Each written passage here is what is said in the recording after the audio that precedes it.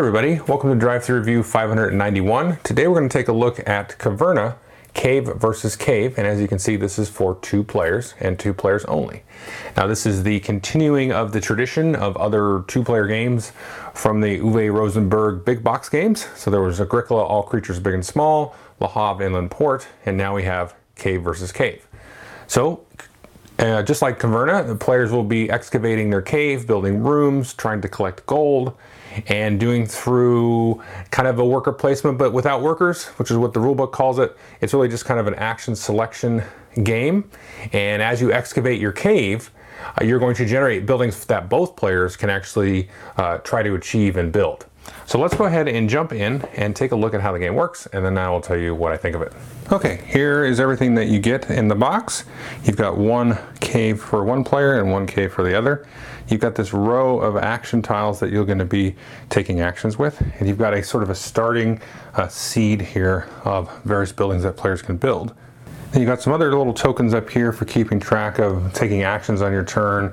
You've got here this start player chicken and a bonus room space, which will come into play if a player fills up all of their board with built buildings. They will get sole access to this extra spot to build a bonus building. And then you also get these walls here, which will come into play when you actually build the buildings. They kind of provide structure for the buildings. So let's just take a look at each player's player board here. Now everybody's going to have resources on this track here. You can see you get a variety of resources: vegetables, stone, gold. Now everything is maxed at 9. You can move it up to 9 except for gold, which you can flip over and then remax it up to 19 if you get that much gold, which is possible. So you've got wood and food and all that kind of stuff. And then you also have these tiles here that are on all these spots except for these 2 here. And as you excavate, you'll flip these up and you'll throw these into the general supply, and these will be buildings that players have access to. Now one thing to note about the buildings here is you can see their costs. So this costs 3 stone and 4 gold to actually build. You need it to be surrounded completely, in this case, by walls, and this will give you a special ability. Now this is a blue building, and all the blue ones, there's not very many, will give you kind of triggered ones. So every time you build a wall, you'll get 2 gold with this one.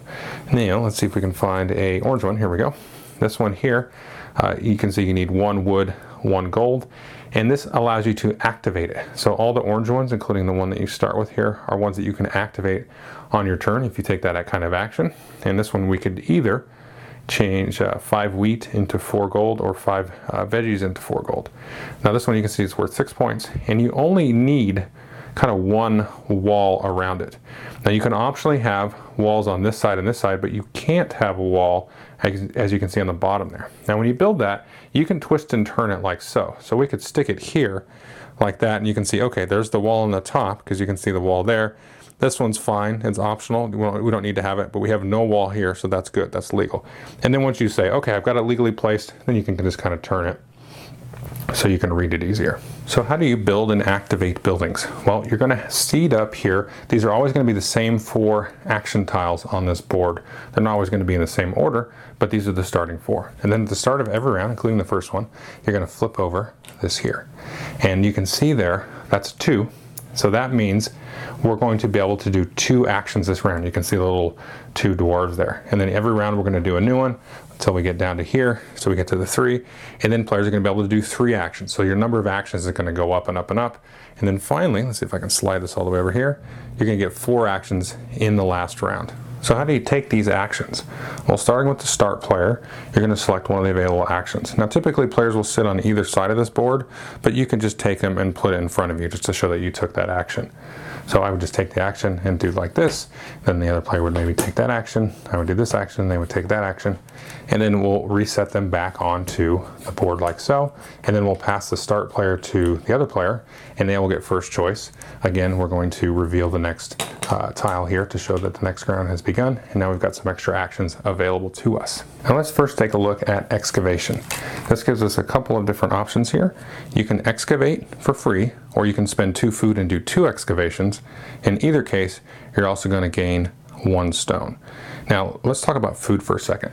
If we look here, we can always spend wheat, vegetables, or gold to count as a food because you're going to be spending a lot of food. So in this case, if we wanted to do that, we could maybe spend the one actual food and then one of the wheat to do the double excavation. And then you just choose 2 of your tiles that you have access to.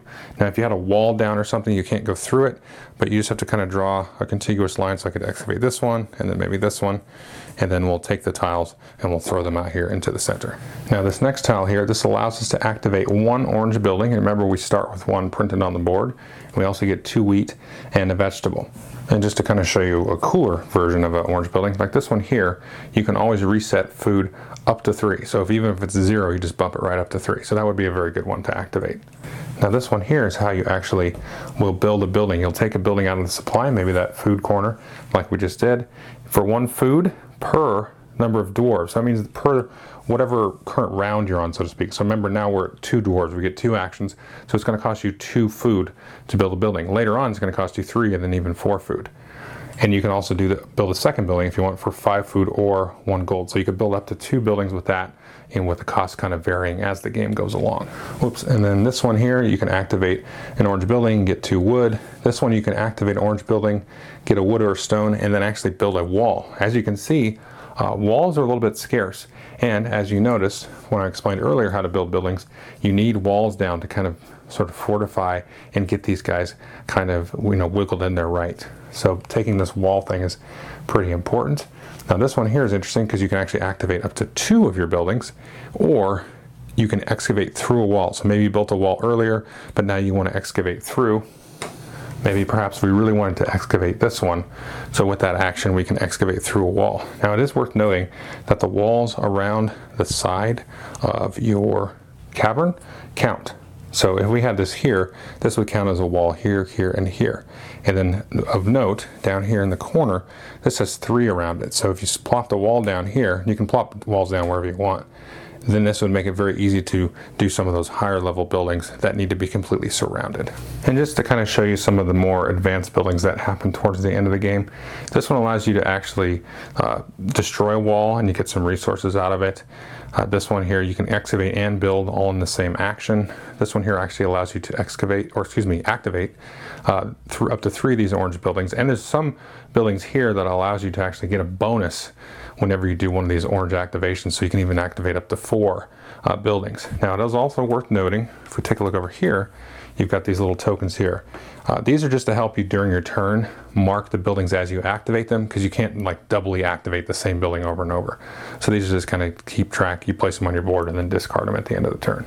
Now this one here allows you to actually build a wall and then a building in the same turn, but you must have more gold than your opponent to actually activate that. And this is always in the number 4 slot. And it gives you little hints in terms of the end game scoring. Every gold piece you have is going to be worth a point, and then you're just going to add that up with all the points that are on all the buildings, and that's all the points that you get in the game. Okay, so that is Caverna Cave versus Cave. What do I think of it?